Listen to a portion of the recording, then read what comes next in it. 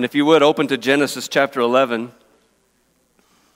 Verse 27 is where we'll read and where we'll begin reading and where we'll study. Genesis 11:27 through chapter 12, verse 9. Studying together.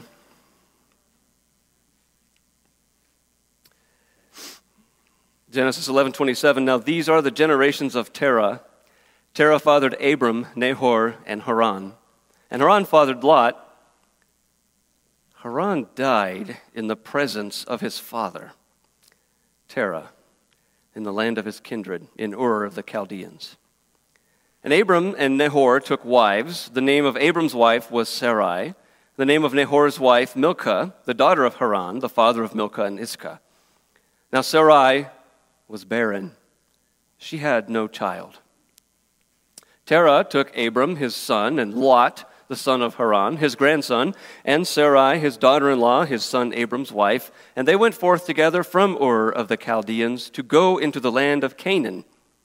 But when they came to Haran, they settled there. The days of Terah were 205 years, and Terah died in Haran. Now the Lord said to Abram, "Go from your country and your kindred and your father's house to the land that I will show you.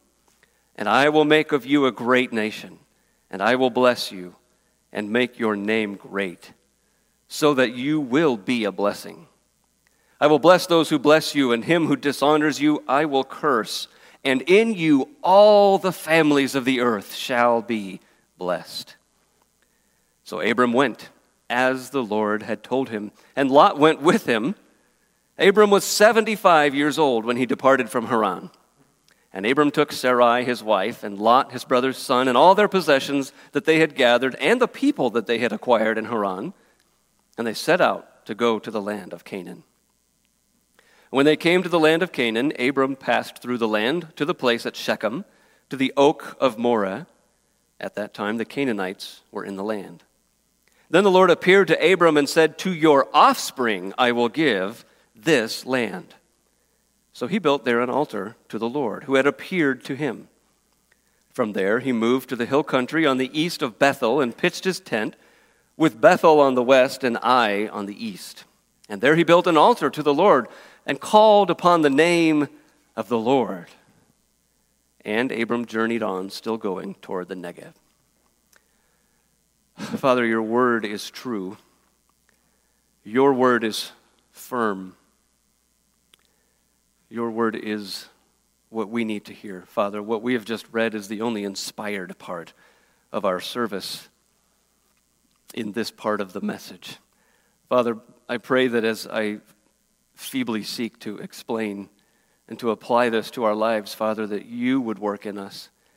God, that no person would be dependent on the messenger, but God, that we would rely on the message, because the one who has given the message is faithful and true and powerful and good and holy and eternal and so much more. God, we pray that you would work in us and among us, that you would change us, Father, that you would grow our faith in you, in your Son, Jesus Christ, for the glory and praise of him. Amen. If you're anything like me, and I think you all are human beings, you have weeks sometimes where you say, ouch, that week hurt. But the Lord is good, and he sees you through weeks, days, moments that hurt, because he is faithful.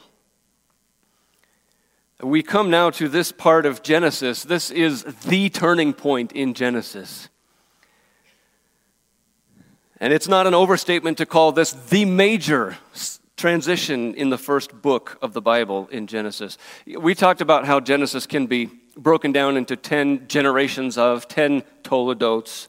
And we've already gone through the first 5. This 6th one is the major turning point in the off-ramp into a different freeway from what we've been on to this point. The first 11 chapters of Genesis, we've been on the freeway of world history. For 2,000 years, we've covered world history. Now we're exiting and going on to the ramp, to the freeway of redemptive history. And the rest of Genesis now is only going to cover less than 300 years. Abram here is going to cover the next 14 chapters, more chapters than we've seen for the entire world history to this point. And what have we seen so far? We've seen creation by God. We've seen blessing by God.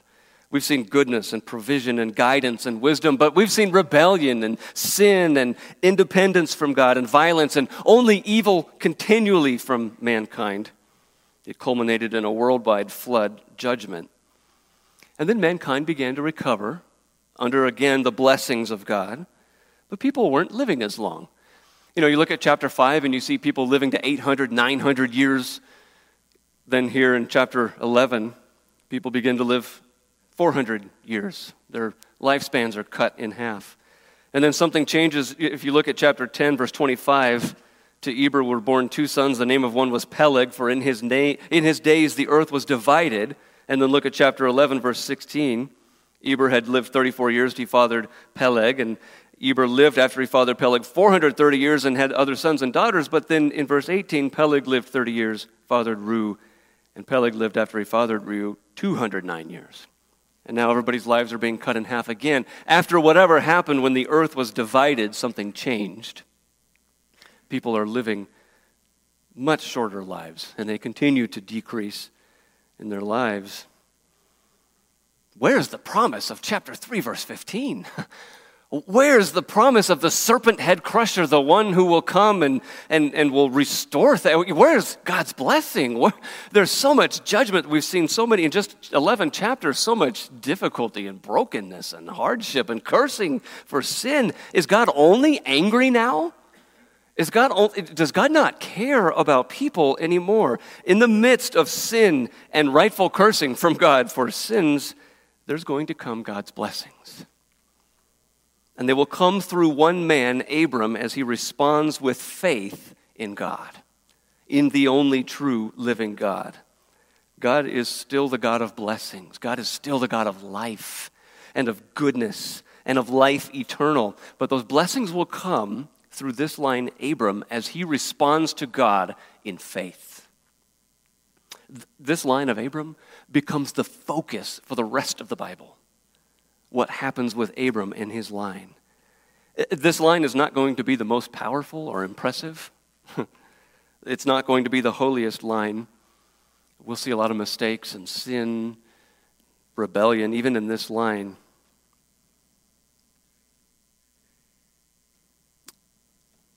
But through this line will come the serpent head crusher, the sin overcomer, the death defeater, the Holy One, the living God and man together in one. This is how God begins to work to bring about the Messiah, the Savior of the world, Jesus Christ. That's the first and primary thing we need to keep in mind as we now look at this man, Abram. We're going to be looking at him because this is how God brings about our Savior.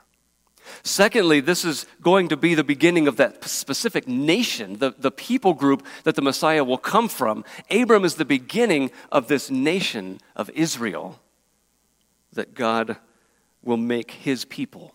He will be their God. They will be his people. They will live as differently from everyone else in the world as we can imagine. They will receive God's word, his promises, his covenants, even his presence with them. These will be very different people. And his blessings, God's blessings, are to pour out from them to the rest of us.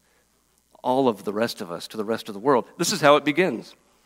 And so as we study the life of Abram, as we start here in the next 14 chapters, and God changes his name later to Abraham, and we'll sometimes use Abraham and sometimes Abram, those two major points need to be kept in our minds. God is bringing the Messiah, and God is bringing about the nation of Israel to bring about the Messiah. So that not just that nation, but anyone who comes to Jesus by faith will have eternal life. This is how our faith begins. This is how God begins this work of bringing about our Savior. So there's those two primary lessons need to be in our minds, but there's a third primary lesson in this section that we need to think about as we look at the rest of Abram's life and the rest of the lives of the people throughout the Bible. And that is, what does a faith response look like? What does it look like for a person to have faith in this living God? When a sinner lives with faith in God, is it going to look like perfection? What is it going to look like? What's that going to be like in that person's life? It looks like Abram or Abraham. And the reason we know that is because not just is he here in Genesis, but if you will, hold your place here and turn to Hebrews chapter 11, where the Old Testament is showing us what faith looks like. In the New Testament, in Hebrews chapter 11 especially, we get a definition. We get to see what it means. We get to see it explained. Old Testament describes it. New Testament defines it. Chapter 11 of Hebrews. This is known as the Hall of Faith. And this was important to the people that the writer of Hebrews wrote to because they were being persecuted for their faith. They were being imprisoned. They were being tortured. They were being killed. Their lives were taken from them. Their lands were taken from them. Their families were taken from them because they believed in and professed the name of Jesus. It was important for them to know what faith was and to hold firmly to that faith. So the writer of Hebrews says, faith is the assurance of things hoped for, the conviction of things not seen. And assurance means confidence and trust. It's a realization of the truth and then rock solid confidence in it. That means I have to hear the truth. I have to believe the truth. That's why faith comes by hearing the word of Christ, Romans 10:17. I've got to hear the truth. I've got to understand the truth. But then it goes beyond that. It means that what I cannot see is as true in my mind and in my heart as it is what I can see, as what's real around me. It's the conviction of things not seen. I cannot see it, but I know it's true. And I know it's as true or even more true than the things that I can see. Whether it's Jesus' life, death, and resurrection in the past, or his work to pray for me and for you right now, his work to sanctify us right now, or his coming return in the future, past, present, future, whatever it is, I know that it's real. I know that it's true, and all of my confidence, my conviction, my assurance is placed there in the truth of Jesus from his word. And because it's absolutely, unquestionably true, I act on it. I live it out. It influences my life. Several weeks ago, my wife and I and our oldest went skydiving. I don't know if you've ever experienced that. It's not for everybody. We had to believe not only that the parachute would open, not only that the person that we were hitched to knew what he or she was doing, but that the equipment would work, that it would hold on to us, because there was only one person with a parachute, and it wasn't me. It wasn't any of us. If I have assurance, if I have conviction that that's all going to hold up, that the person that I'm hitched to knows what he's doing, then I can somewhat reluctantly but excitedly jump out of that airplane. But if I don't believe any of that, if I'm not fully trusting any of that, then I'm not going to jump out of that airplane at 14,000 feet above the ground. I have assurance and conviction. That's why faith without works, James 2:17 says, is dead. Faith that doesn't work is dead. I may not have scientific, empirical evidence for my belief. I may not be able to convince you just intellectually of my belief. Or there may be all kinds of evidence. I believe there is all kinds of evidence that creationism is correct, that God did create everything on this planet. Whether I have the scientific evidence or not, I believe it, I know it, and I live out what I know by faith. Faith brings action. It brings verbs. It brings movement and life. Look at verse 3 here. This is how we know this. Verse 3 in Hebrews 11, by faith we understand Genesis 1 and 2. That the universe was created by the word of God, so that what is seen was not made out of things that are visible. We believe God's word about the world, about ourselves, about who he is. It changes our worldview, that God placed us here not as accidents, but as purposeful beings. It produces an action in the mind and further in the life. Like what? Well, it looks like verse 4. By faith Abel, here's the verb, offered to God a more acceptable sacrifice than Cain. It produces action. The next one is Enoch, verse 5. By faith, Enoch was taken up. You say, well, that's passive. That happened to him. But what it goes on to say is that he was commended as having pleased God. What? A human being pleasing God? How did that happen? Without faith, it is impossible to please God, because if you would draw near to God, the writer says, you must believe that he exists and that he rewards those who seek him. So do you see the belief that starts out and then the action that it produces, that it seeks after God? Verse 7, by faith Noah just believed, right? He just, God's going to save us from the flood. I'll just sit here and wait for that to happen. No, it's by faith Noah constructed an ark. By faith, verse 8, Abraham obeyed.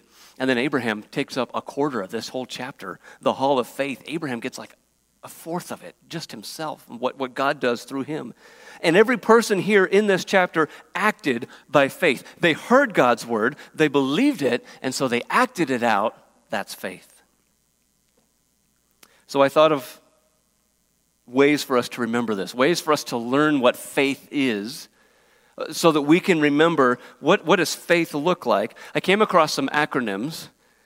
Most of them missed the point about what faith is. Faith, someone says, is fully anticipating it to happen.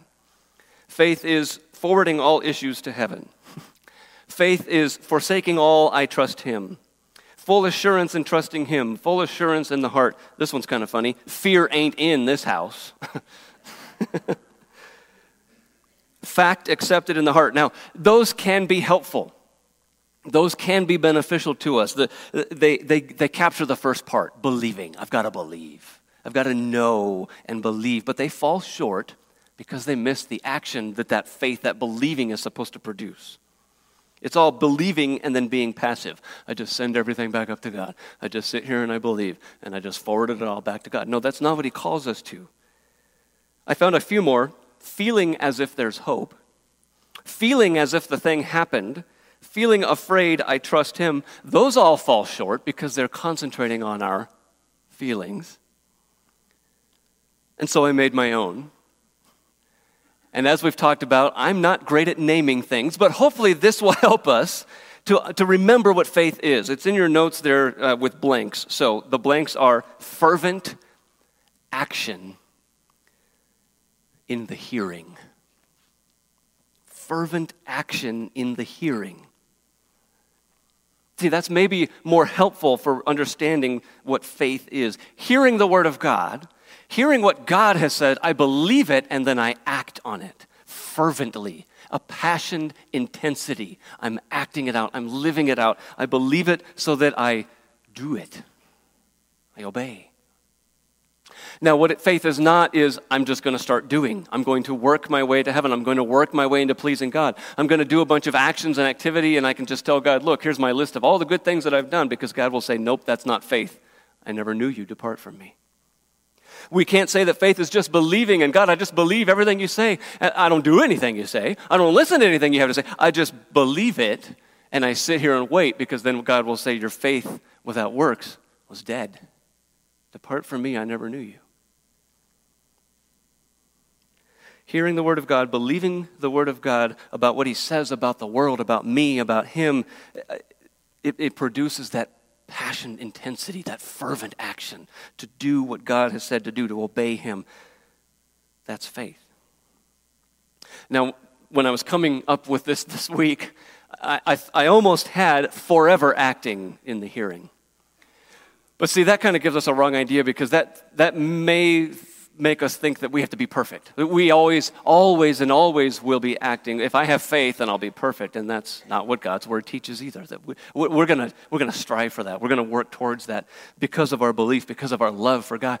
But we're not going to reach that until he brings us home. Abram, back here in Genesis 12, is going to have a lot of times where you're going to say, really, was he a man of faith?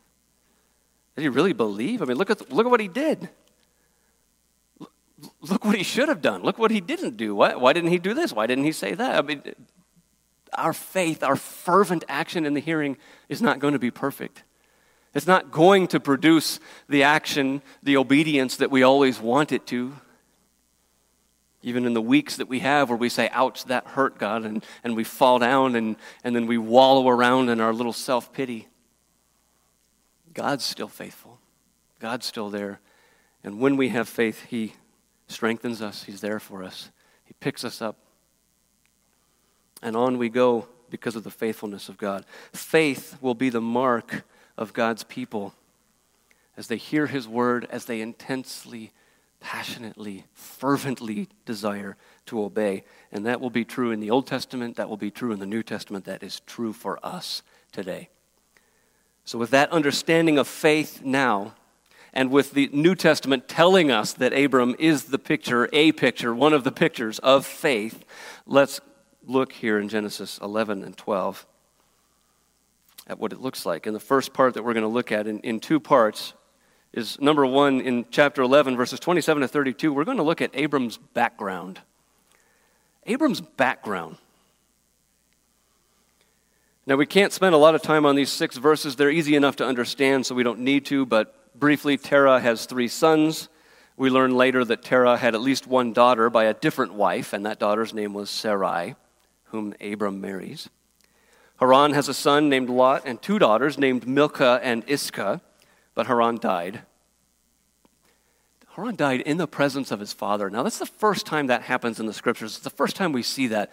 And that's an unfathomably difficult thing for us to hear. I have not been through this, but any person that you ever talk to, a parent who has lost a child, they will tell you that the most difficult thing, the most impossibly painful experience you will ever have as a parent is losing your child. Those who have endured said it's nothing like you can imagine. There is tragedy in these verses. And so often we kind of read through these and we skip over tragedy like this because the Bible really specializes in what's called an economy of words. It doesn't spell everything out for us, but it tells us the truth. There is tragedy in this line. Haran's line through Lot will eventually produce 2 enemy nations of Israel, the Moabites and the Ammonites. Nahor, one of Terah's other sons, takes Milcah, Haran's daughter, to be his wife. It must have been an act of mercy for her because without her father or a husband, she would have been in trouble. But that line, Nahor, through Milcah, will produce Rebekah, Isaac's wife, and Leah and Rachel, Jacob's wives. And then after those events, we won't hear from this line anymore at all. But Abram's line is he's the third son here of Terah, and for the moment, his line is dead, because as verse 30 says, Sarai is barren. So again, as we look into this line, if we're looking for something spectacular, if we want something great in Abram's background that prepares him to be this amazing man of faith in God, we're coming up short. You're probably pretty unimpressed at this point. There's tragedy in a father losing his son, a barren wife, a whole lot of unremarkable people. In fact, the names of these people give way to the understanding that these people are steeped in idolatry. The names all point to the moon worship, the god of the moon that was happening in Ur and Haran. Not only that, but Joshua 24:2 tells us that Terah served other gods. So the bottom line here is that Abram comes from a background of your typical Chaldean idolatrous family, except that they may have taken some lead in the idolatry. Terah may have been a leader even. Abram himself, his name right now means exalted father or my father is exalted. Now, Abram can't be the exalted father because he can't even have any children. So Abram's name points back to his father, the exalted Terah. Terah's name is associated with the moon god. Sarai means princess, and apparently she's a very beautiful woman to look at because later in chapter 12 here, at 65 years old, she's going to be taken from Abram because she's so beautiful. But there's nothing really appealing about this line to God. There's idolatry, there's tragedy, there's brokenness. I mean, what is God going to do with these people? Nobody's really searching for God. They're living a typical God-rejecting life. But in Acts 7, we learn that while Abram even was in Ur, he heard the call of God to go to this land of Canaan. And so for some reason, the whole family had started out, but then they stopped in the land of Haran. And verse 32 says they stayed there until Terah died. So that's Abram's background. What do we learn from this? What do we take from this? Well, there are some key lessons for us in these verses. In verses 27 to 30a in your notes, God's word deals with real life. His word deals with real life. You know, there's no sugar coating, candy coating. There's nothing that's easy or simple. In fact, I tried to think of one person in the scriptures that had an easy life, where everything went according to plan. I couldn't think of one. I mean, the closest I could think of was Solomon, because he had all the riches and all of the power. He had such a great kingdom, yet he ruled with an iron fist, so that when he was gone, his whole staff came to his son and said, "Lighten up on us, and we'll serve you." He wrote the book of Ecclesiastes, where he struggles to figure out, like, what is life about, God? Why are we here? I can't understand this life. Nothing went right even for Solomon, and he was the closest I could think of. God's word gives us real life. He gives it to us in reality, but he gives us also the good examples and the bad examples of how people dealt with that real life. And so we learn about how God leads us through this world before he leads us out of this world into his glory. God leads us through this world before he leads us out of this world in glory. So we study this word for life. We study this for real life. B, in our notes, what we learn next, a key lesson from here is that God's plan will not be interrupted. God's plan will not be interrupted. God worked through Terah to bring Abram at least halfway to where he was supposed to go. When his father is gone, God completes the mission. Mankind cannot interrupt God's plan. He works through tragedy, he works through difficulty, he works through good times and bad times, but his plan will not stop. And his plan for you, brother, his plan for you, sister, is probably not going to be riches and to become an Olympic athlete and to become the healthiest of all people. No, his plan for you, as he has told us in his word, is for you to become more like Jesus. That's his plan. That's what Jesus prayed for you and I. He will not stop. His plan will not be interrupted by you or me or anyone until we are made into the image of Christ. C, another lesson that we can take away from these verses is that God's work of faith is not dependent on you. It's not dependent on you or me. I hope this is as much of a blessing to you as it is to me, that I don't have to try to drum something up within myself for God to work and for his work of faith to be in me something that I produce. And with the world, capture this, with the world, you are a helpless collection of DNA, right? And your DNA gets ruined because trauma happens to you, difficulty happens to you, because bad things happen and good things sometimes happen by accident. But there's no hope for you in the world. There's no real answer. Let's just try to work through it and be as happy as we can. Let's try to have as many experiences as we can in this life, because when we're gone, it's done, it's over. That's the end, that we disappear. That's what the world has for us. But with God, you can have a background like Abram had, and God can work in you to bring faith and to bring about his plan. His plan that will be successful no matter what else happens or doesn't happen. This is a blessing that it's not dependent on my background, on my upbringing, on my DNA, on my experiences, my environment, what happens or doesn't happen. God works through all of that, all of the mess that I am, God works through to bring about his plan.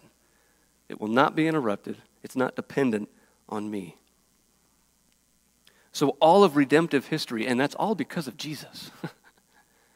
That's all because of Jesus, who God is bringing about even here in Genesis chapter 11 and 12.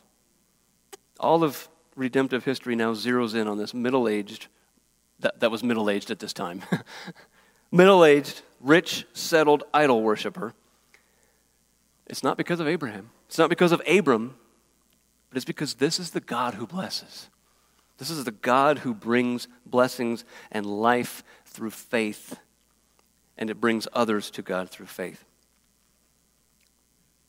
This is why it came to Abram, so that it would flow out to others. We'll look at that in a minute. But God takes messy people. He takes broken people, far from perfect people, transforms them into his grace through faith in Jesus Christ. He does what we cannot do. That's the hope of the gospel. So with that background now, let's look at the beginning of Abram's life of faith in the Lord. Look at number 2 in your notes here. In chapter 12, we see Abram's response to this God. Abram's response. Now the Lord, and that's all capital, because this is Yahweh. This is that living God. The Lord said to Abram, go.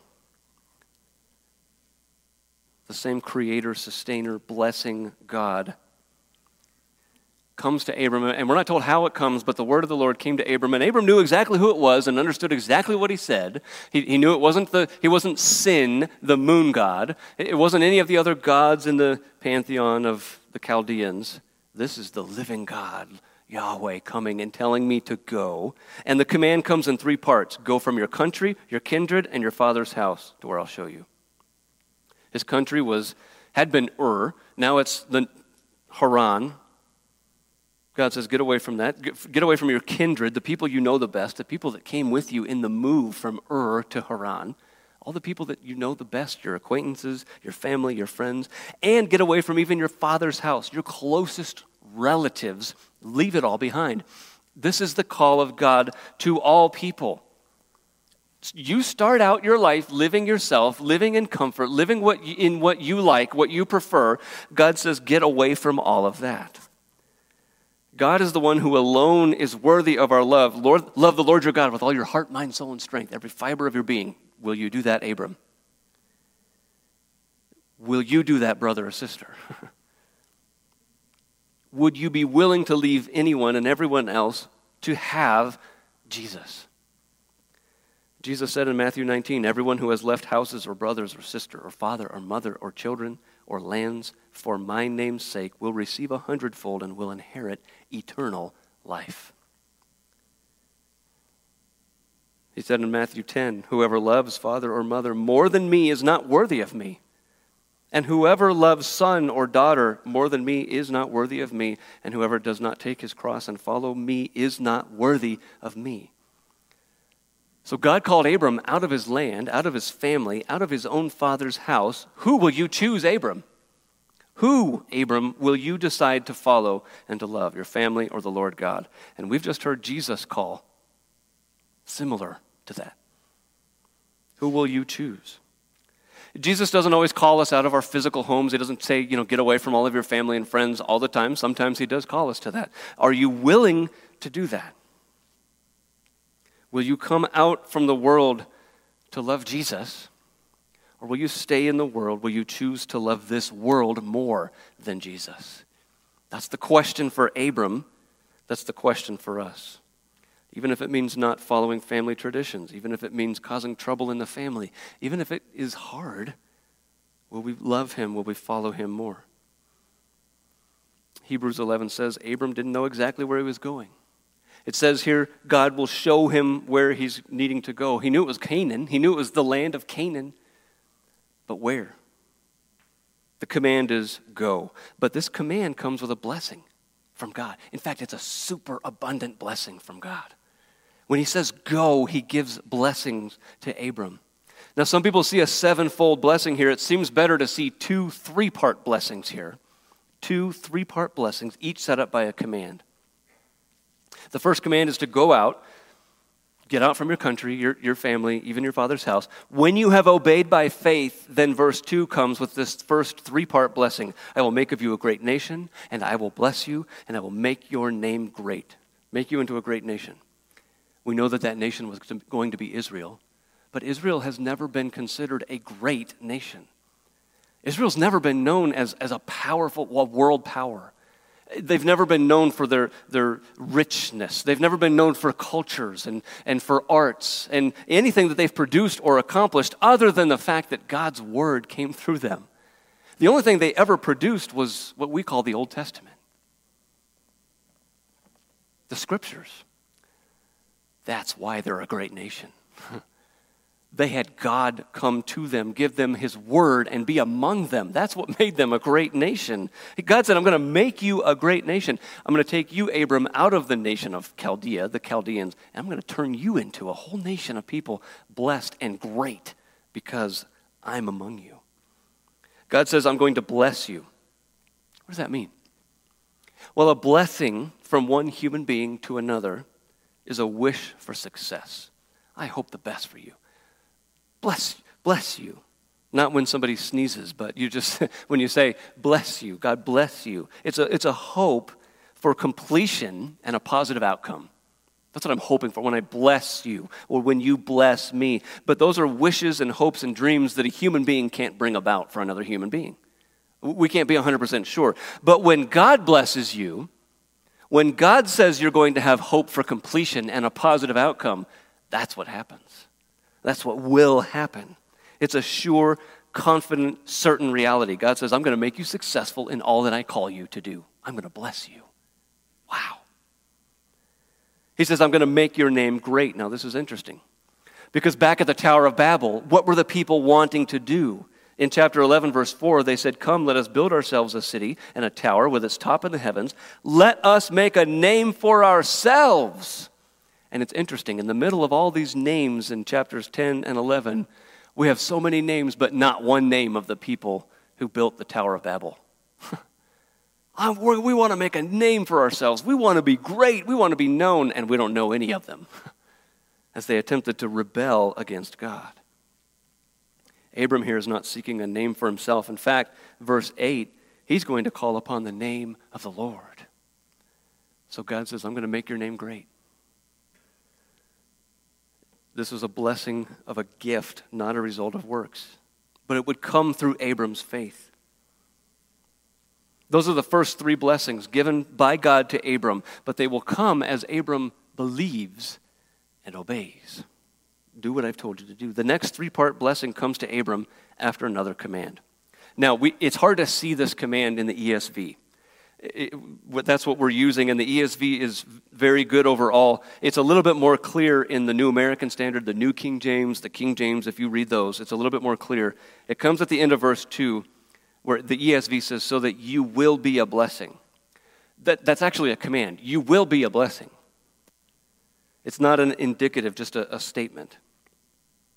But the ESV does capture that it's dependent on those previous blessings. So what God is saying here to Abram is, go out of this land, get away from your relatives, even your close family, and as you obey me in that faith, I will make you into a great nation, I will bless you, I'll make your name great, and then as you obey all of that, and I do all of that for you, that will enable you to be a blessing, because you're going to be a blessing for other people. Because of the ways that I'm blessing you, God says to Abram, as you obey in faith, you turn around and be a blessing to other people. You turn those blessings around for others. You're a transmitter of God's blessings to others. These blessings are for you. They're definitely and certainly for you, but then you are to take them and give them to others. They don't end with you. The three-part blessing of this blessing is that I will bless those who bless you, I will curse the one who dishonors you, and all the families of the earth will be blessed through you. Bless those who bless you. What this is that all those who help you, Abram, and wish you success will be blessed as well. Because if somebody's going to bless Abram, it's because they believe the same God that Abram believes. They believe that God's told Abram to do these things, and so they're working with God, not against God. And so those who are blessing you, Abram, will be blessed because they're believing what God has said. I will curse the one who dishonors you. Not only will there be a blessing for those who bless, but there's a curse for those who work against him. What stands out here is the singular aspect. Everybody who blesses you will be blessed, but the guy that curses you will be dishonored. It's a singular, this is individual and personal. The one who works against God's plan will be singled out for cursing. Now, that doesn't mean that everything's going to be easy and perfect for Abram. We're going to see Abram go through troubles and problems and difficulty. If that wasn't true, then we wouldn't need this, that anyone who curses you will be cursed, will be dishonored. Everything wasn't going to be easy for Abram, but that means that God's plan will happen. It will be successful. It will not be interrupted. God says all the families of the earth will be blessed through you. Now, this is the culmination of everything that has come before. All of the families.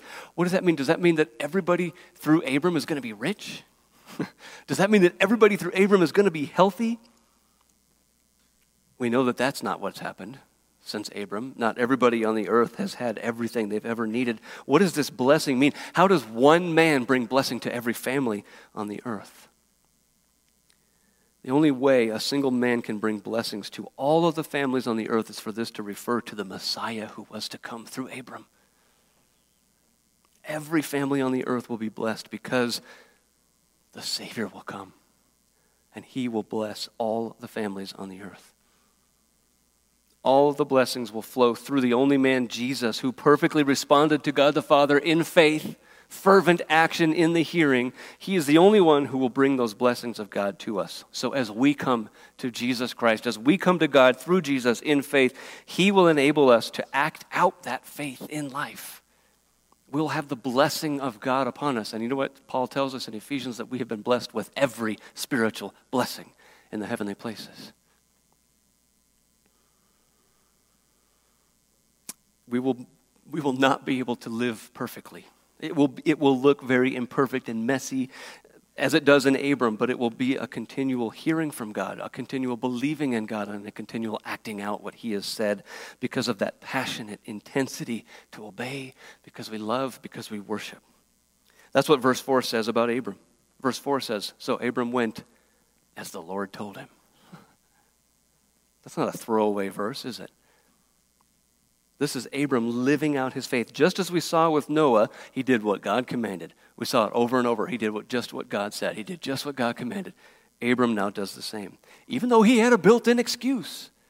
But God, I'm 75 years old. Faith hears and faith moves. As Abram leaves, he doesn't leave everyone behind. His nephew Lot comes with him. Now, we don't know what the conversation was there. Lot, I'm sorry, I got to leave. No, I'm coming with you. No, God says leave everybody behind. I'm following you. We don't know what that conversation looked like. We don't know if Abram said no. We don't know if Abram said, look, I took you as my own now, so you're not part of my father's house, you're part of my house. Whatever that conversation looked like, Lot said, I'm coming with you. Another phrase that catches our attention here is the people that they acquired. Now, some people think that means servants or slaves. But the word here for people is souls. Usually that's not the nice word used for servants. There were souls that came along with them. What many people believe, and I agree, is that these were people that Abram had told about the living God, that Yahweh, God and his mission and his faithfulness. And they said, well, then we're coming with you also. Abram was preaching. He was living out his faith, and people were listening and saying, I want to be a part of that. So he was bringing other people with him. Abram was already being a blessing to others by telling them about Yahweh, the Lord, and his blessings and his promises, and believing them before they ever came about. That is faith. But brother and sister, how is it that he can believe promises about physical land and he can be so excited about it that he tells other people and he brings them along with him, and we have much better promises about an eternal glory with God himself and no more sin and no more sorrow, and we have these promises of this gospel and this truth, and we don't tell anybody about it? Abram responded faithfully, and as he lived it out, he talked about it and acted out this faith, other people came with him. We need to be following Abram's example so that we can bring souls with us to the eternal place of glory. Well, they travel here in chapter 12 to some important places, and we won't look at them all this morning. They'll be visited later on by the people of Israel. God's people will come to these places over and over again, these same places. What's important is that verse 6 says the Canaanites were in the land. There are already people here. God says, Abram, go to this land. Abram says, okay, God, I'm here. Now what? There are people here already. You mean, what are you going to do? Why have you brought me here? Verse 7, the Lord appeared to Abram and said, to your offspring I will give this land. Not to you, Abram, to your offspring. So now Abram could have decided, I don't even know what that means, God. I don't have any offspring. Abram could have decided to just dismiss this and reject it outright. I'm 75 years old. I don't have any offspring, and they get this land. I've traveled all this way, and I get nothing out of this. He could have said, look, even if I had 10 kids and I waited for them to grow up and I made warriors out of them, we couldn't defeat the whole land of Canaanites. He could have said, I don't believe it. But Abram heard the word of the Lord. He had that decision to make. He believed and he acted on it. You say, how do you know that? Verse 7, he built there an altar to the Lord. He built there an altar, said, I believe you. I believe you, Yahweh. I believe you, God. I demonstrate that by building an altar here in worship and devotion to you. That's Abram's response to what was not seen, to what was hoped for. He had that assurance and that conviction of what he couldn't see. And then for the rest of his life, the rest of Abram's life, as he was in the land, he saw the Canaanites living in the land, enjoying the good land, and Abram not having any part of it. In fact, the only part that he ever had, he had to pay for. And it was a burial plot for his wife. It's the only part he ever actually received because he paid for it. Yet he believed. Yet he acted out that belief.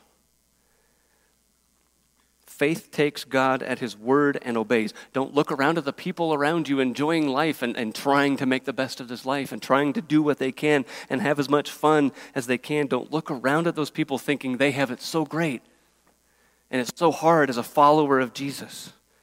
We need to be faithful to the living God who has many more promises and many better promises even than this and every spiritual blessing. Verse 8 says they continued in the land. He headed south. He encountered Bethel and Ai. He stayed between them. And he called upon the name of the Lord. That's a technical term. It means he worshiped. He worshiped God. Notice that Abram continually comes back to that. Okay, Lord, I worship. I build an altar here. I build an altar there. I call upon the name of the Lord. I do what he says. This is faith in action. Even to the Negev. The Negev was the southern part, the desert, the desolate wilderness. He travels through the good land. He travels through the bad land. But he believes God's word. And he acts out what God has said. So our application. As we look at Abram, as we look at who this Lord God is, what do we take from here? What do we learn from this? We learn that faith in the Lord God through the Lord Jesus Christ by the work of the Holy Spirit produces obedience and worship. Obedience and worship. That's what faith produces in us. How do you use your time? What consumes your energy and your time and your money and your resources? And what is it that has a hold on your life? Is it trying to figure out how to use all of this for God? To obey him, to worship him. You know, sometimes we say, I don't know if I have very strong faith. I don't know what my faith looks like. I don't know if it's strong enough. If you want to know the level of your faith, do not look at how many miracles that you think you should be able to do or that you have done. Don't look at your miracles. Don't look at how you feel. Faith is not how you feel. Don't look at how many doctrinal principles and how much theology you know. Faith does not come because you can answer questions in Sunday school. If you want to know how strong your faith is, if you want to know what your faith is doing, look at your life and look to see if there's obedience, to see if there's worship. God says it is impossible for us to please him without faith, without believing him and seeking him. Do you see that in your life?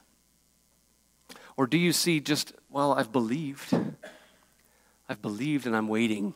I'm doing nothing while I'm waiting for God to do it all. God works in us to produce obedience and worship.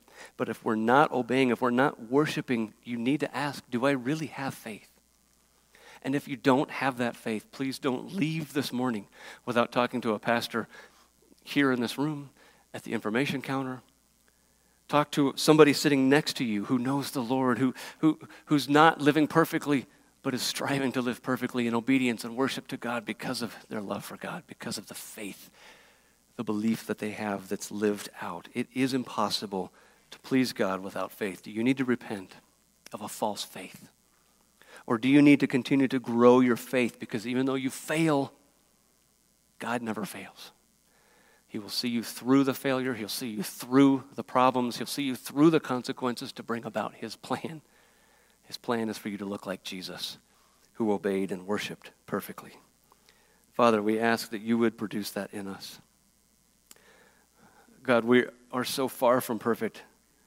We don't obey as we should. We don't worship as we should. God, from waking up to going to sleep, from our dreams, from our wishes, from our desires to our words that we speak, God, everything should be done for you. Lord, when it's not easy, Lord, when things are easy, it's all to be done for you. God, we pray that you would give us faith. And Father, when you've given us faith, we pray that you would show us how to grow that faith so that we don't just say that we believe and do nothing. God, so that we don't just try to act and do and obey and legalistically try to achieve what we could never do on our own. But God, because we believe, because you have saved us in our faith, that we act for you. We live for you. We speak for you. God, we know it's difficult in this world. We know it's increasingly difficult. Lord, we're going to be called out. We're going to be singled out. Father, we pray that you would grow our faith so that we'd not depend on ourselves. We'd not depend on this world, but we would depend only on Jesus Christ, your Son, our Savior, our Lord. Thank you for him. God, what a joy we have in him. What peace we have in him. What strength that is beyond our own strength. God, we praise you. We worship you. Help us to worship you all the time. In Jesus' name, amen.